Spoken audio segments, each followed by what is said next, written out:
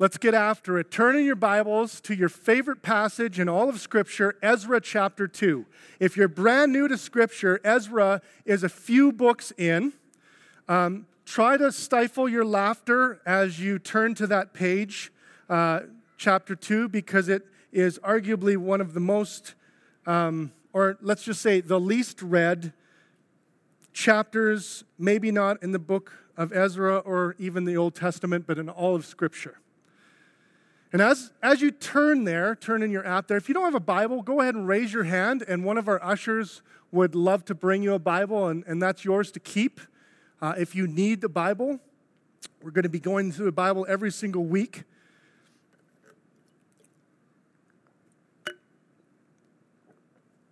Okay, if you're there, I want to ask you this question. Have you ever wondered if what you do to serve God really matters? Think about all of the ways in which you've ever tried to please or obey God. Maybe you've never tried this before, and so this is new for you, but even showing up to a service is a way that you're just here as an act of obedience to God. You're hoping that God gets your attention, and you're wondering if He noticed. I hope that sets the stage for our text this morning. If anyone's not laughing yet, you will in a bit as we get into it. And I want to kind of lower your expectations here for what we're going to go through this morning. I want to read a quote by probably maybe not the most famous, but perhaps the most respected, credible scholar of the books of Ezra and Nehemiah. He writes, chapters like Ezra 2 are among the most uninviting portions of the Bible to the modern reader, both because of their tedious nature and because of their overtones of racial exclusivism and pride. However fascinating the chapter may be to the antiquarian, it is unlikely that his enthusiasm will ever be shared by more than a few. Aw, thanks, commentator. That's so helpful of you. I disagree. I disagree because I preach from the Bible every week from the other parts of the Bible that said every part of Scripture is of value for understanding who Jesus is. And I hope today, if anything, it's a little bit of an experiment to prove that, to show you that Jesus is actually behind every page. And I hope to do that in about 35 minutes. So here we go. I want to read this out loud for you. And my sound guy goes, the whole thing? Yes, we're going to read the whole thing, but we're hopefully going to have a little bit of fun with it, and almost as a way to illustrate how tedious it can be. Now, these were the people of the province who came up out of the captivity of those exiles whom Nebuchadnezzar, the king of Babylon, had carried captive to Babylonia. They returned to Jerusalem and Judah, each to his own town. They came with Zerubbabel, Jeshua, Nehemiah, Sariah, Relay, Mordecai, Bilshan, Mishpar, Bigvai, Rahum, and Bana.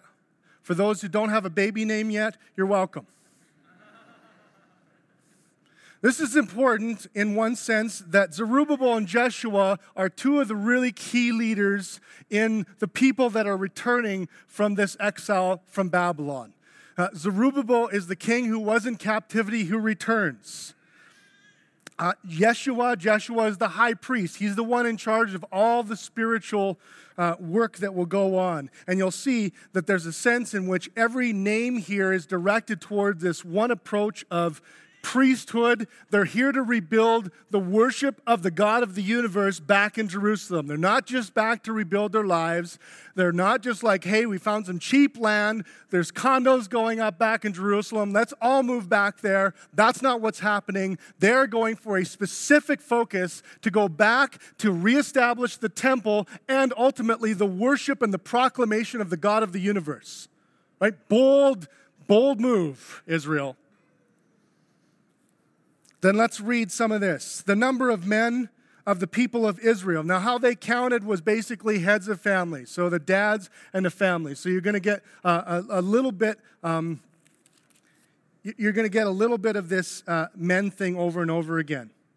The sons of Parash, 2172. The sons of Shephatiah, 372. The sons of Arah, 775. The sons of Pahath Moab, couldn't decide on mom or dad apparently. Namely, the sons of Jeshua and Joab, right?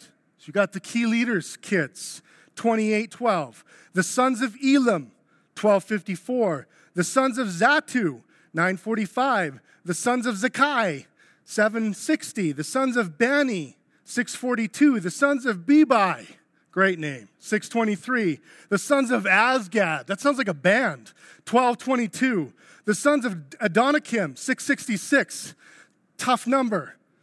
The sons of Bigvai, 2056. The sons of Aden, 454. The sons of Ader, namely of Hezekiah, 98. The sons of Bazai, 323. The sons of Jorah, 112. The sons of Hashum, 223. If you whisper these, it sounds like you're the narrator on Lord of the Rings. The sons of Gebar, 95. The sons of Bethlehem, first name we all recognize, 123. The men of Netopheth, 56. The men of Anathoth, 128. The sons of Azmaveth, 42. The sons of Kiriam, Aram, Chephira, and Beeroth, 743. The sons of Ramah and Geba, 621. The men of Michmas, I love that, 122. The men of Bethel and Ai, 223. The sons of Nebo, 52. There's a documentary on him called Finding Nebo. The sons of Magbish, 156. I love this. The sons of the other Elam, 1254. How'd you like to be that guy? Sorry, Elam. Are you Elam or the other Elam? You know, there's a big argument in heaven right now of like, how come I got the other Elam, right? One guy in our church, his name is Nate, so is the other guy. I refer to him as the other Nate. He's trying to change my mind. The sons of Haram, 320. Sons of Lod, Hadid, and Ono, maybe a distant relative of Yoko, 725. The sons of Jericho, 345. The sons of Sanah, 3630. A lot of people there, isn't there? What's interesting is that everyone is counted. Those are not rounded up numbers. Did you notice that? That's a feat in and of itself in this day and age, not a rounded up number. Like, it's not like about this many people. It was like this many sons. That's cool, important. Hang on to that. The priests. These are the people that are going to move the spiritual life forward. The sons of Jediah of the house of Yeshua, 973. The sons of Immer, 1052. The sons of Pashur, 1247. The sons of Harim, 1017. The Levites. These are the priest's assistants. We'll get into this a little bit, but basically the priesthood involves sacrifice, which involved the killing of animals. It's actually a pretty extensive thing, so when you've got thousands of sacrifices, you're going to need some executive assistants. That's who the Levites were. They were specifically designed to help the priests out. The sons of Jeshua and Kadmiel, his kids show up. Of the sons of Hodaviah, 74. The singers, here's the bands. They brought bands with them. This is amazing. The sons of Asaph, 128. The sons of the gatekeepers, they brought their security guards for their church services. The sons of Shalom, the sons of Ader, the sons of Talmon, the sons of Akub, the sons of Hatita, and the sons of Shobai, in all 139. The temple servants, this is the maintenance staff. This is the politically correct way the Bible says, the janitors. The sons of Ziha, the sons of Hashupah, the sons of Tabioth, the sons of Kiros, the sons of Sahiah, the sons of Padon, the sons of Labana, the sons of Hegabah, the sons of Akub, the sons of Hagab, the sons of Shamlai, the sons of Hanan, the sons of Giddel, the sons of Gahar, the sons of Rehi. It sounds like I'm starting a car. The sons of Rezin, the sons of Nakoda, the sons of Gazam, the sons of Uzzah, the sons of Paseah, the sons of Basai, the sons of Asna, the sons of Me-U-Anim. Did you pick that up? How'd you name your kid? I don't know. Between me, you, and him, we just came up with a name. The sons of Nephizim, the sons of Bakbuk, the sons of Hakupha, the sons of Harhur, the sons of Bazluth, the sons of Mahida. Triple dog dare you to name your kid this. The sons of Harsha, the sons of Barkos, the sons of Sisera, the sons of Tema, the sons of Neziah, the sons of Hadaphah. The sons of Solomon's servants. This is the janitor's assistants. The sons of Sotai, the sons of Hazophereth, the sons of Peruda, the sons of Jala, the sons of Darkon, maybe the coolest name of the bunch, the sons of Giddel, the sons of Shephatiah, the sons of Hatil, the sons of Pokereth, Hazabaim, and the sons of Amy. All the temple servants and the sons of Solomon's servants were 392. The following were those who came up from Tel Melah, Tel Harsha, who's missing from the list, Telet on the mountain, Cherub, Aden, and Immer, although they could not prove their father's houses or descent, whether they belonged to Israel, the sons of Delaiah, the sons of Tobiah, the sons of Nekoda, 622. Also the sons of the priests, the sons of Abiah, the sons of Hakaz, the sons of Barzillai, who had taken a wife from the daughters of Barzillai the Gileadite and was called by their name. These sought their registration among those enrolled in the genealogies, but were not found there, so they were excluded from the priesthood as unclean. The governor told them that they were not to partake of the most holy food until there should be a priest to consult Urim and Thummim. I got to explain what's happening there.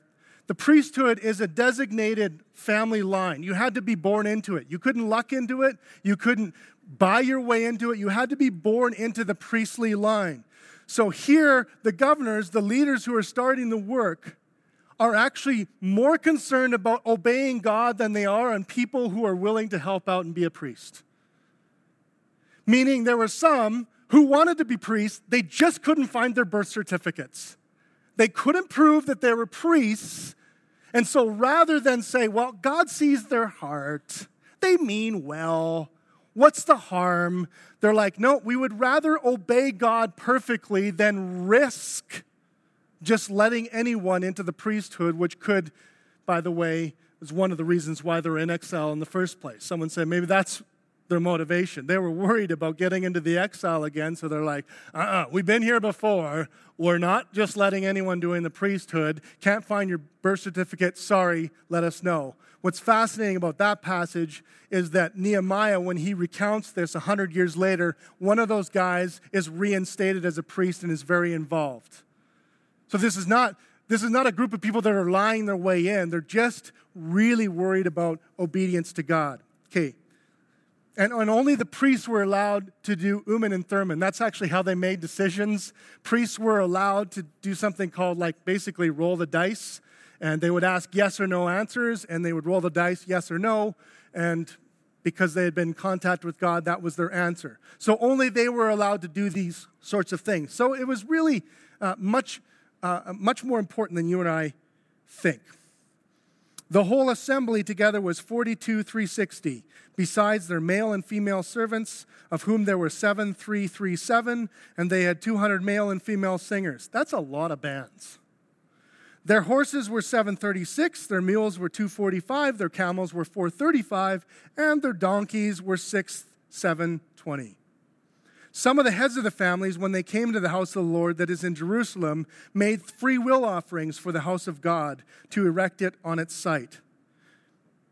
According to their ability, they gave the treasury of the work 61,000 derricks of gold, 5,000 minas of silver, and 100 priest garments, which were also very expensive.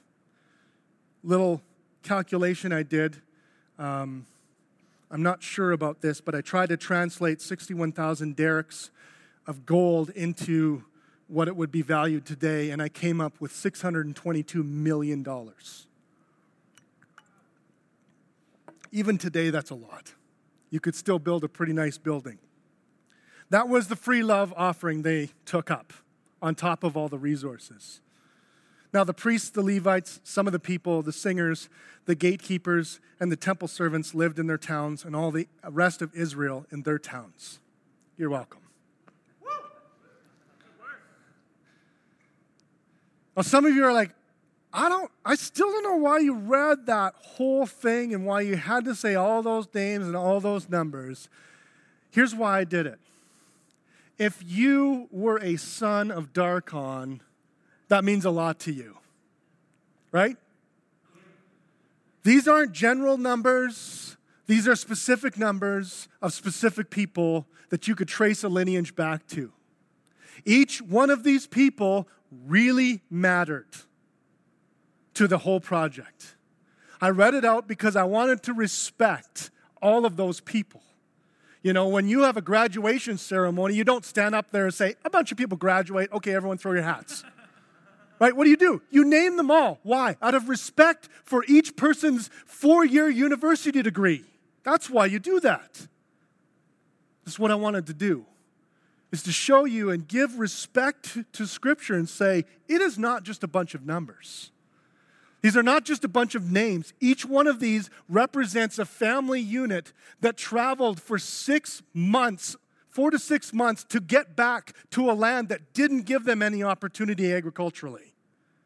Every single family. They had to give up likely the comforts of a life they had built around themselves by obeying God, by the way. And I want to respect that because we started a church from scratch. And I don't take for granted any second that people have poured into helping build this church to what it is today. Most of you never experience the kind of hard work that it took in those first 2.5 years. Some of you remember those stories. They were awful. They were not unlike this issue in Ezra. And so this morning, I actually have 4 points, not just one. I have 4 points. I'm going to whip through them as fast as possible, and then you guys can go eat supper. That's a joke. I'll be done sooner than that. The first point is this.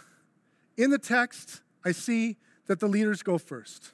The leaders go first. You see right there in the very first part of the text that Zerubbabel and Jeshua are at the top of the list. Now, this would be very, very easy for those people like Zerubbabel and Yeshua to not worry about it and say, it's someone else's deal. It's someone else's deal. But they didn't. They went first. They said, we will be an example. If we don't go, no one else will go. This is exactly how leadership works and always will work. Leaders will go first. Some people ask, how do you become a leader at Urban Grace? And here's what I would always say. You pick up a broom and you go first in an area. That's generally how it goes down. You get in, you serve where you can, you do what you can. You don't necessarily wait for someone else to tell you what to do. The best leaders aren't the people who are asked to do jobs. They're the ones who ask to do the jobs. Now, that may sound like a little bit of a guilt thing, but I say, here's the deal. We're not guilted into this because we have the gospel pattern right in there. Because what's the gospel? The gospel is God went first. God did not wait for us to come to him, but he said, I will go to them. He did not wait for us to initiate a relationship with him and say, you know, when that group of people can get their crap together and they can get, organized and start spending time with me early in the morning, then I will show up and I will arrive and I will help them. That's not what happens. God comes first in the form of Jesus, not to be served, but to serve. He goes first. He dies on the cross. He pays a price for us so that none of us will ever have to try to earn our sin again. He goes first. And then, once you understand that and believe that, and I've accepted you as part of my family, and I've earned a position in my family, then I want you to reflect me even in the way you do leadership.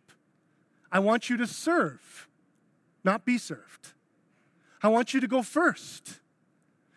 This is a business principle that all the business people, that's what they'll tell you. Leaders don't wait for stuff to come to them. They go out and get stuff. It's a principle of leadership. I believe it originates with Jesus, and I think he's the best example for it. Incidentally, for fun, can you go back, Matt, one slide or two slides? There it is. How many people that just makes you tingle right now? Right? I actually made an Excel document to document all the names to come up with it. So there again, you're welcome. I'm connected to your world and I know how you feel. No, I don't at all. Thank you.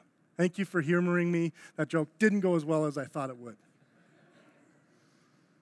The second thing I see in the text is something that I already alluded to. Everyone counts. Every single person counts. Some of you think you're here and you're just in the back and no one will notice and that your participation in what's going on doesn't really matter. That's not how God works. I think part of the reason why this text is here and so detailed is they took great pains to show something that Jesus would later prove and say, when you become part of my kingdom, I'm going to give everyone gifts. Everyone gets gifts. Everyone gets the Holy Spirit. Everyone gets an opportunity to be part of building the church. Nothing's insignificant. There's no work that we do that even when it's hidden and nobody knows about, that gets overlooked by the Savior and King of the world, Jesus Christ.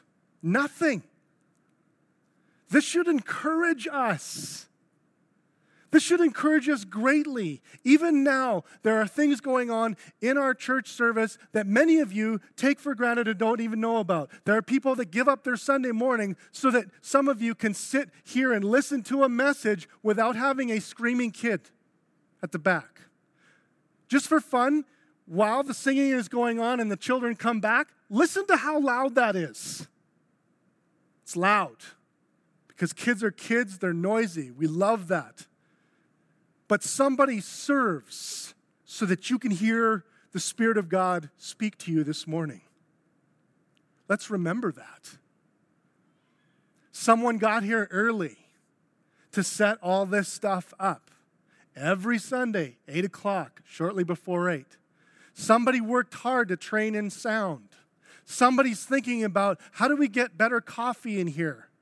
Someone's thinking about, what's it like for a new person to come in? Some of you are missionaries, and your part to play is that you're inviting people and you're being equipped. Well, that's everyone's job, but you're specifically designed for this. Some are running video.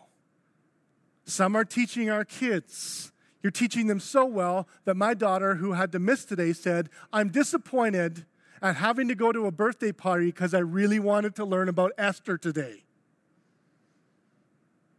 There are all kinds of people in this church who serve. The musicians, those who print bulletins. Everyone counts, friends. Everyone counts.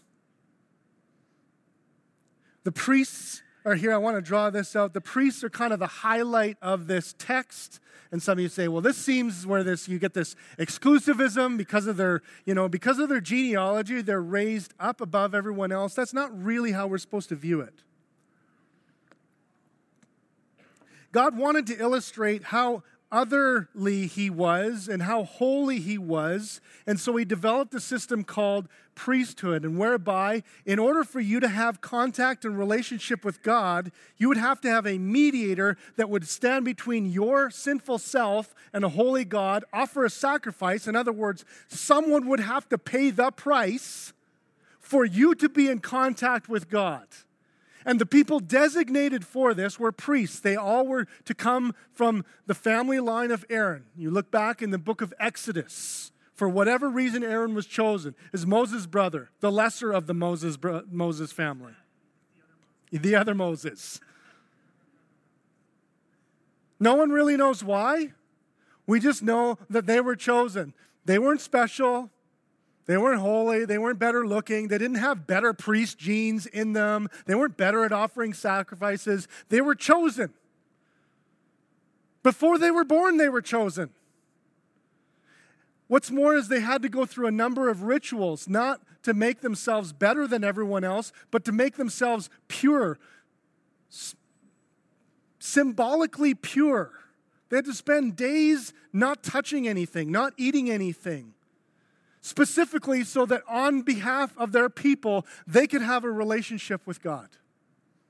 The priests are a centerpiece here, the assistant to the priests, the assistant to the assistant of the priests, the janitors of the assistant to the assistant of the priests. They're all listed here because the text is trying to focus us in and say, this isn't a free-for-all where everyone's just coming back to live as they please. This is 42,000 people who are going back to establish the right and proper worship of Jesus Christ, ultimately, God than they knew it, in Jerusalem at the time. They said, it has been far too long that nobody knows about how powerful our God is. We must go back and rebuild the temple and the city so that people know how good God is. That was their focus. Here's what's amazing, friends. Here's what's amazing. Not only does everyone count in this process, but you know what Jesus does? Jesus turns everyone who calls themselves a follower of Jesus Christ a priest. Did you know that? So the designated people who are supposed to bring the holiness and awesomeness and love of God into an entire society that's only a select few people of the society, suddenly Jesus makes everyone a priest. Some of you don't realize this when you walk around. You've given your life to Jesus. You think Christianity is a set of morals. No, it's not. That's not what Christianity is. Christianity is, I turn my life over to Jesus and he makes me one of his priests that then brings the presence of God to the world. That's our mission. Do you know what a high honor that is? Does that register for us? Let me read it out loud for you. You want to turn? There. But you are a chosen race, a royal priesthood. He's talking to Christians who are, quote unquote, in a metaphorical exile. A holy nation, a people for his own possession, that you may proclaim the excellencies of him who called you out of darkness into his marvelous light. Once you were not a people, but now you are God's people. Once you had not received mercy, but now you have received mercy. He's basically saying the old way is someone else brings God's presence. The new way through Jesus Christ is everyone who believes in his name brings God's presence. Everyone. Everyone. Did you hear what I said? I said everyone. This is not about gifting. This is not about money. This is not about age. This is not about ethnicity. It used to be about ethnicity, and now it's not. It used to be about money and opportunity, and now it's not, through Jesus. It used to be about gender, now it's not. Isn't that amazing? This is the good news of the gospel. Some of us still have this idea, and I get this called sometimes, I'm a priest. I guess I should get a little bit better at saying, and so are you, if you'll just turn your life over to Jesus. Some people come up to me and ask me to pray because they think because I'm a pastor, it's like a priest and I have better and closer access to God. That is not the gospel. The gospel is everyone who turns their life over to God is a priest and a designated spreader of God's presence. Give you a little image. Sometimes, actually on a weekly basis, I spend my time, my study day at the Calgary Perfume Club, also known as the University of Calgary. I don't know if you've ever been to a university lately or you're studying on one. You can't walk in a university without smelling perfume from 20 feet away. I mean, I'll walk by some ladies and I'll be like, whew, and I'll look back and they're like 40 feet away. Right? It's like that. That's what God has his vision for people who follow him to be like. That you're walking by and you're like, whew, that must be a holy God that just went by. That must be someone who loves Jesus. It's so visceral, I can smell it on them. That's his design for you. And see, texts like this, we overlook this because it sounds boring. It looks like an Excel document, but essentially it's there to say, see how it used to be? It's not like that anymore. It's not like that anymore. What do we see thirdly? Commitment doesn't trump obedience. You're like, how did you get Trump in a message again? Commitment doesn't trump obedience. This is what I was talking about earlier.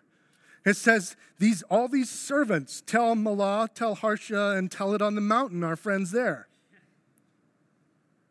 What was really kind of going on there were some who thought being a priest was so noble. They wanted it so badly, and they were like, I know I'm a priest. They're looking through the junk drawer. They're like, I can't find it. I know I put my birth certificate somewhere. I don't know what it looked like. It was like priest. It was a little certificate that they printed off. I don't know what it looked like.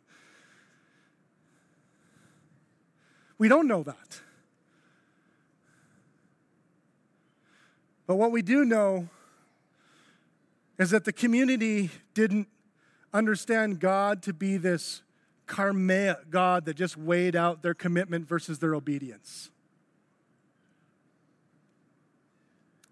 What do I mean by that? Well, some of us have this idea in our heads. We're disobedient. Here's what I mean. You know God's word, what God's word says on something. You know what God says about turning your life and your wallet over him. You know what it means when you turn your heart and your thought life and your sexual life over to him. You know what it means to turn your work over to him. You know what it means to turn your family relationships over to him, but you've decided that you know better. And that God doesn't kind of understand your situation all that well. You know it because right now you have that in your mind. I don't know what that is. I couldn't possibly know what that is. But you probably have an idea of what it is.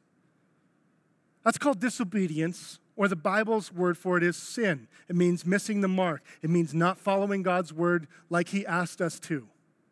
It goes all the way back to the early story in the book of Genesis where all God said was, listen to what I say and follow it. And if you don't, it's disobedience. And these people understood a very important lesson that desire to serve God does not outweigh obedience to God. And that some of us, this is actually how we measure our relationship with God. We're like, oh, well, I show up, I give, I serve. Maybe he won't notice that I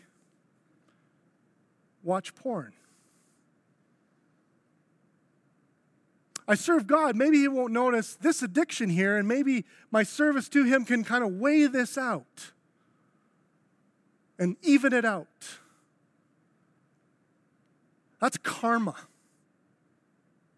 That is not the gospel. The gospel requires complete obedience. You're right away. Complete obedience, that's impossible then. Yes, that's why Jesus died for your sins. That's why. Because in complete obedience in our minds and our hearts is totally impossible. You can't do it no matter how hard you try, no matter how innocent you think you are, no matter how desperately you want to. There's this tension to say, I think inside, despite the fact that I say God's way is better, I think my way is better. It's everyone's problem. It levels the playing field. Some of us aren't better off than others. We're all on that same level. We have all sinned and fallen short of the standard of the glory of God. Every single one of us. But what I love about this is that the text shows us people who aren't perfect, but have clearly understood that God is a holy God and that commitment to him does not excuse disobedience. Let that be a careful lesson for us. You're saying, well, where's the gospel in some of this? I would say, guess what? Jesus never sinned, and yet he was completely obedient to the will of the Father. Listen carefully to Philippians chapter 2, verses 5 to 8. This is what it says. Have this mind among yourselves, which is yours in Christ Jesus, who, though he was in the form of God and did not count equality with God a thing to be grasped, but emptied himself by taking the form of a servant, being born in the likeness of men, and being found in human form, he humbled himself by becoming obedient to the point of death, even death on a cross. Philippians is saying, going to the cross wasn't simply Jesus saying, this is a good idea. Going to the cross was an act of pure devotion and obedience to the Father's plan. If there was anyone who could find another way, I think it could be Jesus. He could say, hey, look, I'll die for your sins. I just don't want to have to fast for 40 days. I don't want to do a bunch of miracles. He could have done it that way, I guess. Here's what he chose to do, to live in complete obedience. The end did not justify the means. And some of us, that's actually how we operate in our spiritual lives. Oh, sure, we believe in the grace of God. We believe that obedience is important, but we still function like God's karmic, where we're trying to even out his temper by doing enough good things so that he overlooks all of our bad. And this pulls and draws this out and say, you better be careful if that's your mindset. That's not how God works. But this isn't to guilt. This is to draw us into obedience, because God says over and over again, my way is better. I will show you that. If you'll trust in me, I will show you that. No, I don't believe you could lose your salvation because you sin. But sin could harden your heart to the point where you don't want anything to do with God. And do you really want to play around with that? The text reminds us that these are the things that God is concerned about. Even more than he's concerned about you showing up for church and serving in church, and every bit counts. Fourthly, generosity moves the mission forward. My treasurer loves this, and so do I. Because right at the end it says, some of the heads of families, when they came to the house of the Lord that is in Jerusalem, made free will offerings to the house of God. There were a lot of things that were required in order to keep this temple up. There were a lot of tithes, a lot of offerings that basically, if you subscribe to being a Hebrew follower, that you had to do. This wasn't one of those things. This was something that you just felt that you wanted to do. It was like a Christmas gift, right? We have those Christmas gifts where you're like, oh, I don't want to go to that party because then I have to buy a gift for that person. I don't really want to give them a gift. And then there's those people that you're like, I don't think they're going to give me a gift this year, but I want to give them a gift because I think they're not going to give me a gift. I just want to bless them. That's that kind of offering. $622 million. No small amount. If there were about 42,000 people or 42,000 families, still a lot of moolah.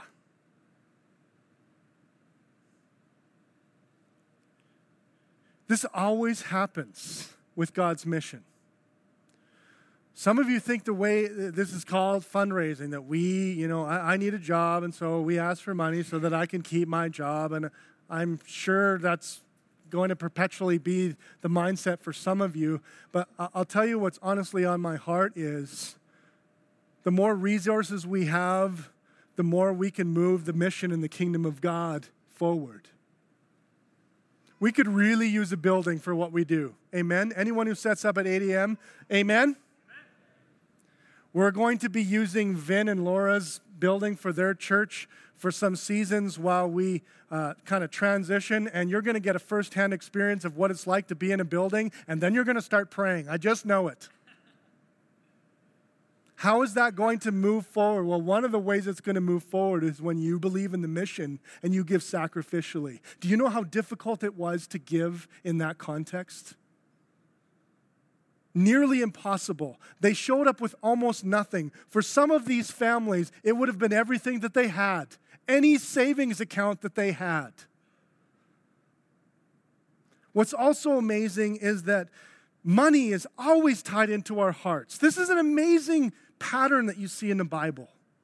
When Jesus talks about money, he always connects it to our hearts. Why? Because we spend money on what is really we desire in our hearts. If we desire comfort, we spend money on things that are our comfort. If we believe in what someone's doing in a business, we'll give them extra money because we believe in what they're doing. When we love our kids and we want to bless them, we give them money to help them. We pay for their college. We pay for their vehicles. Lord help me, we pay for their marriages. Oh. But we do that when we love people. And what Jesus says is when you love me, you'll remember that this money is actually mine in the first place. He doesn't do it to fundraise. He doesn't need your money. What does he want? He wants our heart. And he says, I can find out where your heart is at when I find out where your budget is. Look at your own budget. Is this not true?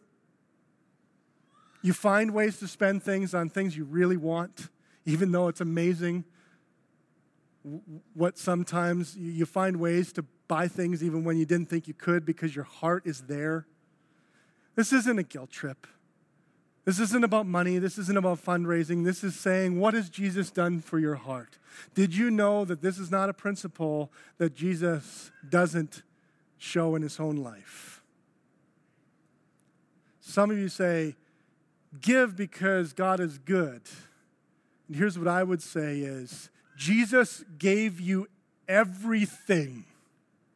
How can you not give him something? Jesus did not tithe a portion of himself off. God did not say, you know what, I'm going to give 10% of my power to my church. I'm going to give them part of my Holy Spirit. I'm going to give them maybe 3% of the signs and wonders. I'm going to give them, 8% of the people. And you know what, we'll see what they can do. No, doesn't do it. Gives everything. Jesus is not part of God, he is God. The Holy Spirit is not the third stepbrother of the Trinity, he's all God. We have the full power of the Holy Spirit available to all of us as priests. The same Holy Spirit who raised Jesus from the dead is available to me and you. Somebody say amen.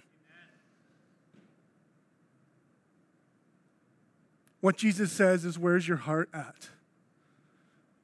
Is money more important than my glory? You'll keep it. If my glory is more important than your money, you'll hold it with an open hand. That's how it works in every case.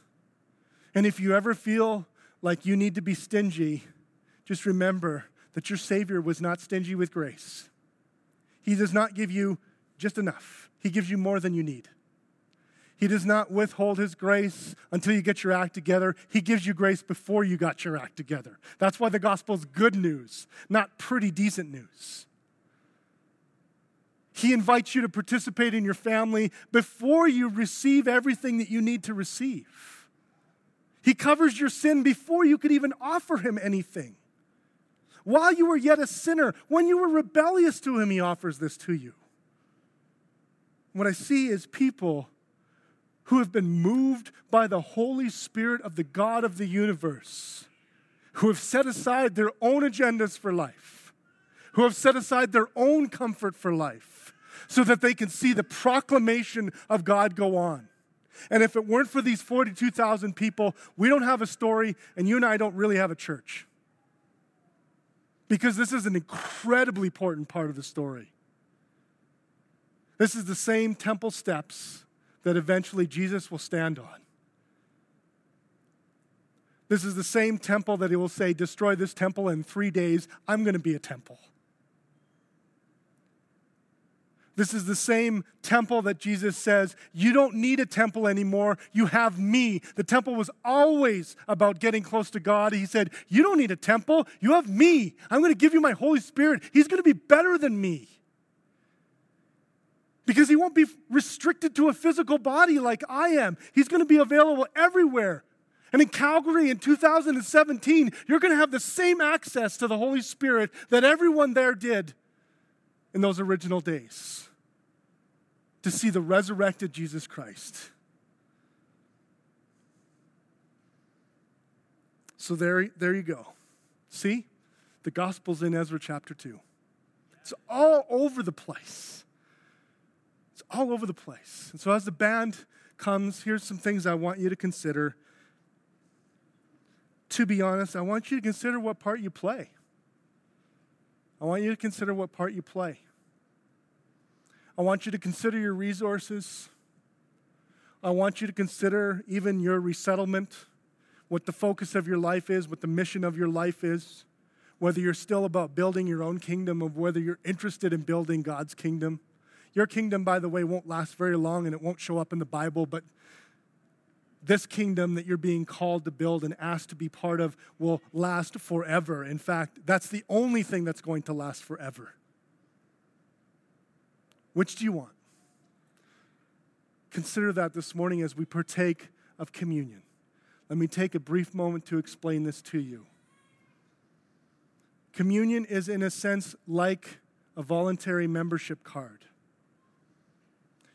By partaking in communion, you're not simply taking some bread and dipping it in the cup. Here's what you're doing. You're saying, I am one of God's children. I am called to be a priest. I am called to reflect God with my life, my mission, my resources, everything in me. I have been chosen by God. My guilt has been washed away. My sin has been taken care of. My life has been filled with God's Holy Spirit. I recognize that Jesus wasn't just a great example. He was an example, but he was also my Savior. And the best part of all is he was God. I am a son or a daughter of God. That's what it means when you partake in communion. So this is why we always say, don't take this lightly. This is an incredible opportunity and a privilege. And I'll just make an invite now. If this is the first time this is making sense to you, and you say, well, I can't participate in that because I don't believe that yet, I would ask this: what is holding you back? What is it in your life that you can't give up to receive Jesus? I would invite you to give it up and accept Jesus for who he really is, God and Savior, Lord of the universe. You're going to have to bow down to him one day. Why don't you just do it now? And then partake with a clean and robust conscience and enjoy responding to him in song.